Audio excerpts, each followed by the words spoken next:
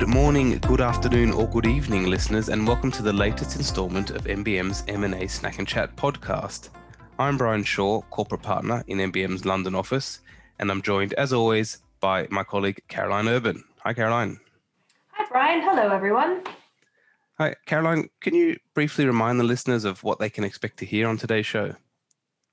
Yes, absolutely. So for those new to the show, as Brian mentioned, each episode we catch up with clients or advisors in the M&A space. We keep it light, fresh, informative, and of course, entertaining.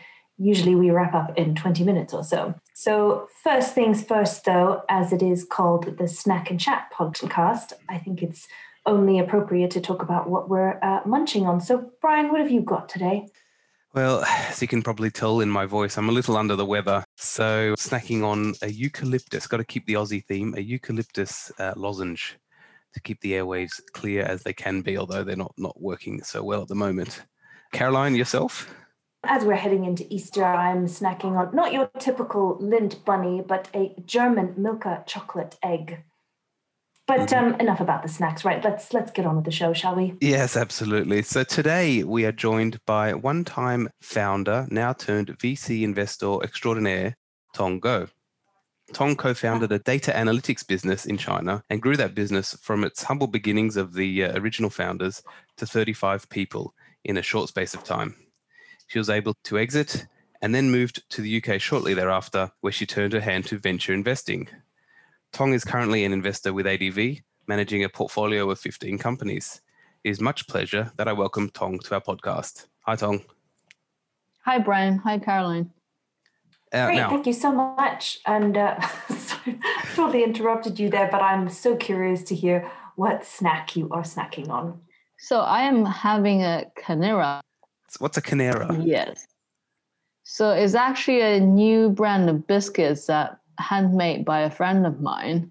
Apparently, he put a lot of ancient Indian whole grain ingredients and spice in there. It's pretty good for afternoon tea break. Well, we shall try that. There's a little plug for your friend.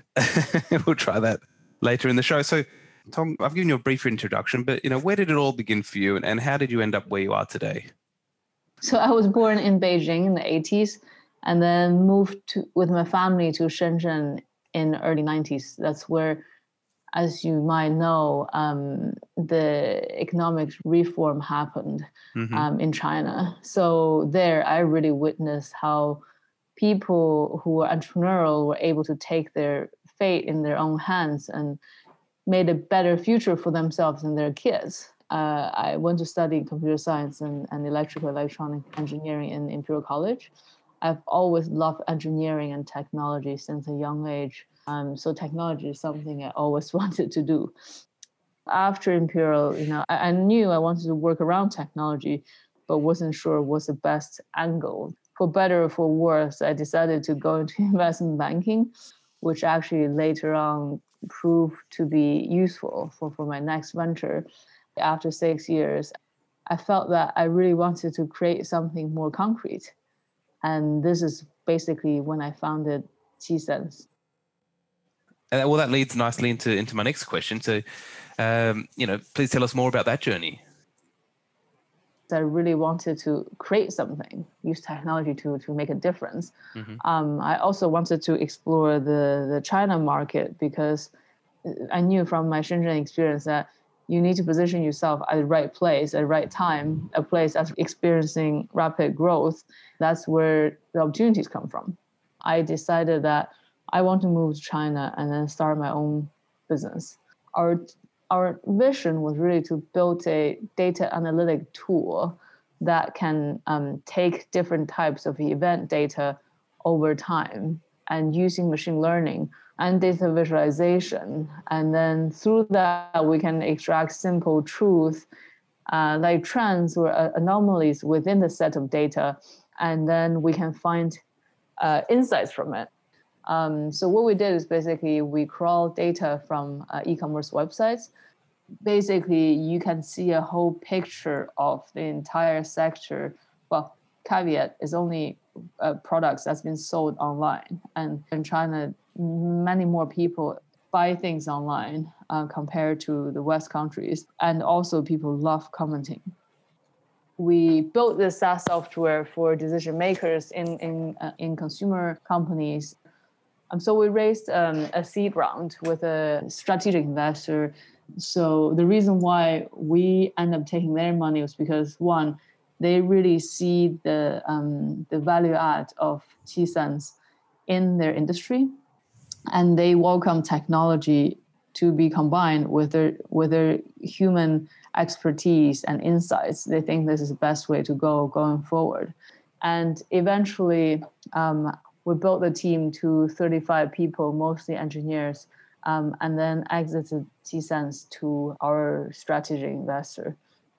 At that point, I've decided that really this is a journey that I've learned a lot.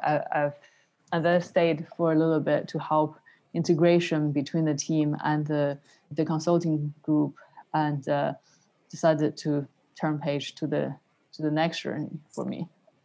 Would you, I'm curious, having taken investment from a strategic investor, how does that influence you or have given you experience in the investment work that you do now, which is, of course, VC, not so much strategic?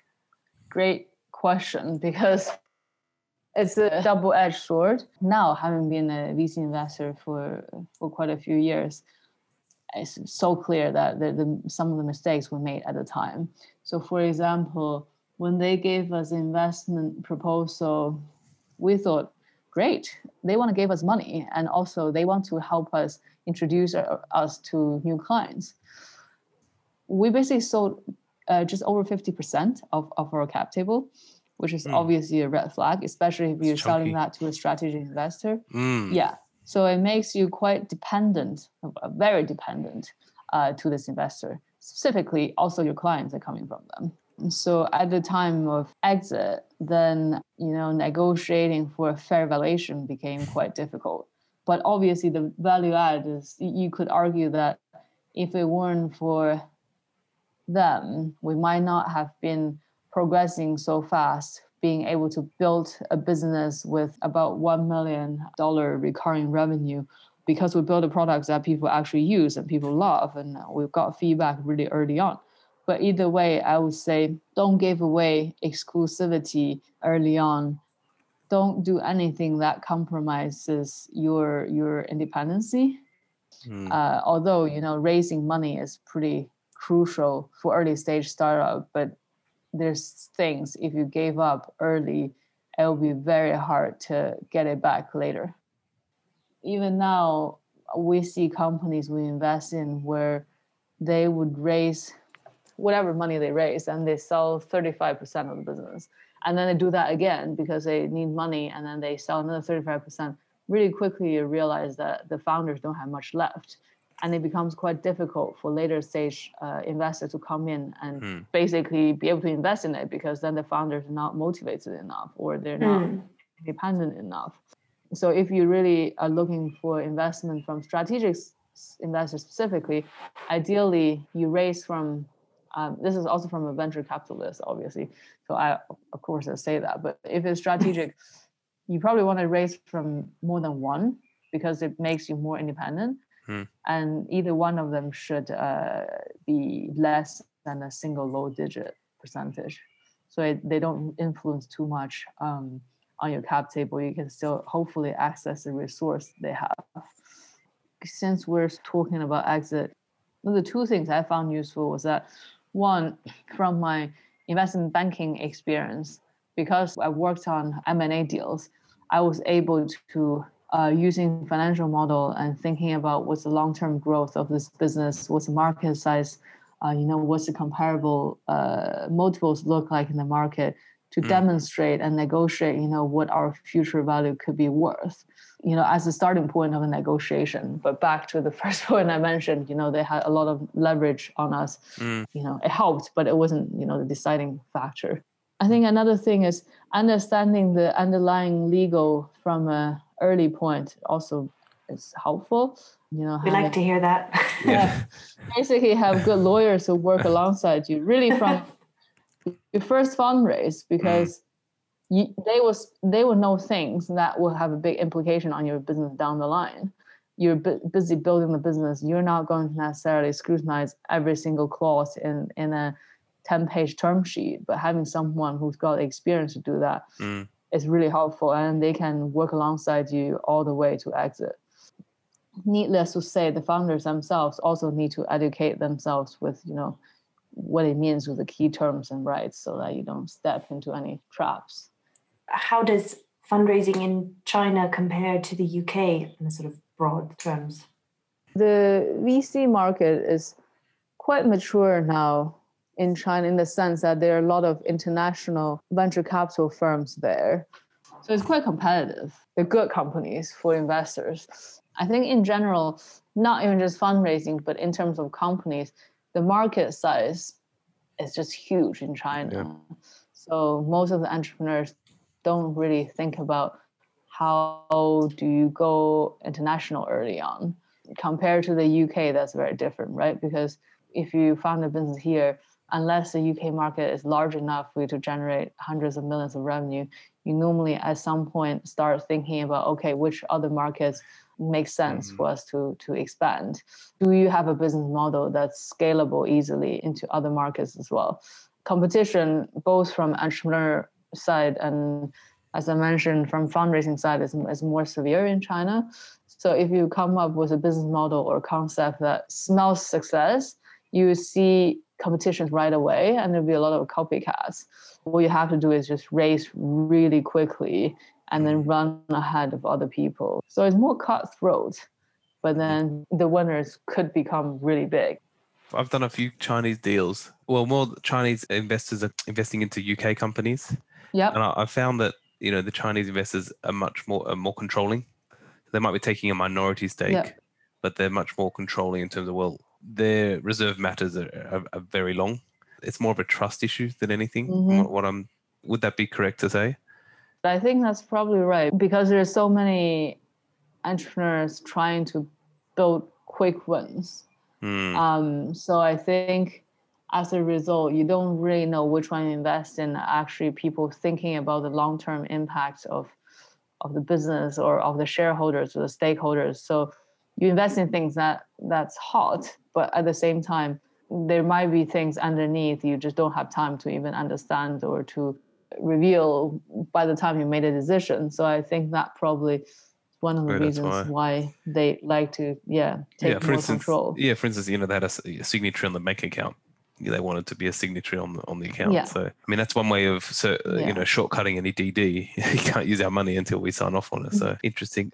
Turning to the UK now and your current role as a VC investor, what are some of the traits that you look for in founders and that are signs of a potentially successful business when investing here in the UK?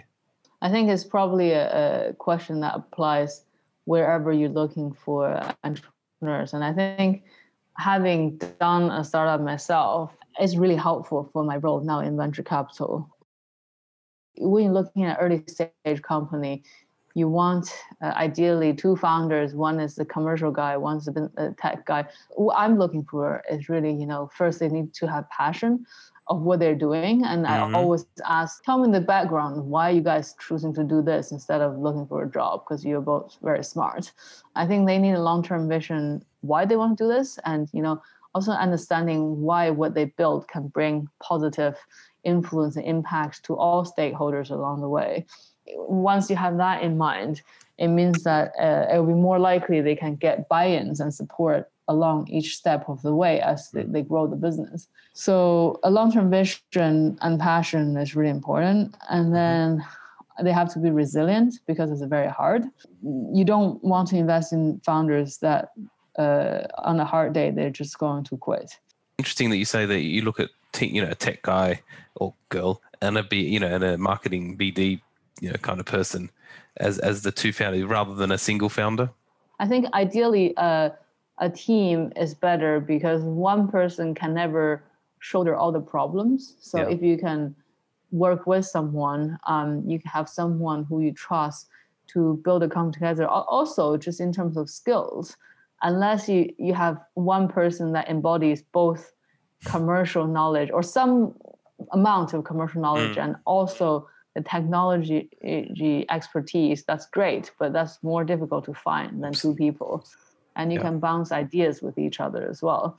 Founder often we see them having issues trusting other people when they hire a team, and they're more likely to think other people working for them rather than working with them.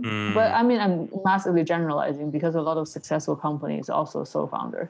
But I prefer to see, a CEO and a CTO. Yeah. And next one is really hustle and execution. We all have great ideas. I'm sure at some point we all had an idea that could have, if we have done it, we'll be like billionaires today. But successful founders are those ones who are able to get things done and then being able to get in front of people. Part of that is really you need to know your stuff, your industry. Sort of that's part of passion as well, and really be on top of it. Last one I could think of is really the founders are able to listen to input. So normally, we meet the founder, we'll probably meet them over a period of 3-4 weeks at least. And then you get a sense of how well they take advice or suggestion. Are they able to take the right advice and push back the wrong ones? That's also important because you want them to always hire people who are better than them so that you build a stronger company. Because when the companies go to a growth level, the investor is not going to just look for this characteristic of the founder anymore. They're going to look at the team as a whole. You need really the expertise of that whole team to lift the company to become 100 people or 500 people. It will never be just one person's job. What are some of the ways that VCs can help the founders to maximize that growth? What's a way of supporting them? 3 things. So one is lifting them out of the everyday operations. So just helping them think about long-term things.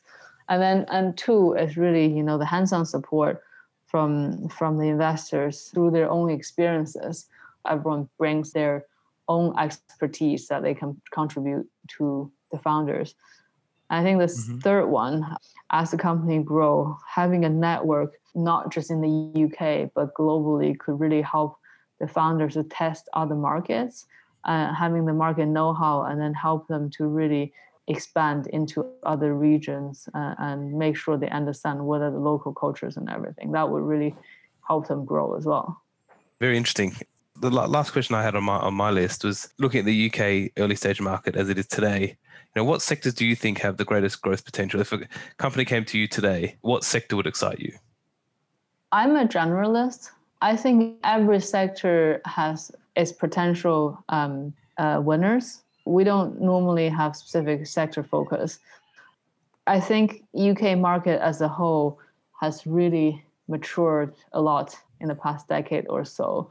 From a funding perspective, I think entrepreneurs have now more opportunities to find really good seed stage investors to support them and their growth.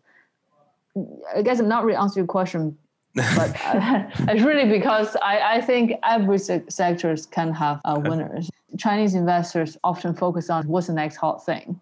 And I'm not sure this is really the best way to look at it. I mean, some sectors, in my opinion, are slightly crowded, and some other ones, perhaps the market timing is better. But within that sector, you still have unexploited opportunities as well. I personally like platform model that's easily scalable through other people building on top of your technology. But then a direct SaaS model could also work as well. Thank you so much. And that was very, very informative. So it's been a real pleasure having you on the show. And just before we end the podcast, we have just enough time to do our rapid fire round. So Tong, you will have 60 seconds to answer as many questions as you can in that time. Just say the first thing that comes to mind. In one word or phrase only. On your mark, get set. Where did you go to school? Winchester. Favorite food? 红烧肉. If you were having a dinner party and could invite 3 guests, live, dead, or fictional, who would you invite and why? I would invite 3 close friends because then it's more chill and I can spend time just cooking for them. The strangest place you have visited? My first country I've ever been abroad was Oulu in Finland. Favorite movie? Usual Suspects. Good one. And if you were down to your last 10 quid, where would you invest it? Put it in 10 startups. Diversify my bet. That's probably the best advice I've received. So, Tong, thank you very much for participating in NBM's M&A Snack and Chat podcast. Thank you very much for your time. So that's it for today. Thank you for joining us again with Tong Go. Please join us next time when Caroline and I will be joined by another special guest and where we will chat and snack all things M&A. Goodbye. Bye-bye.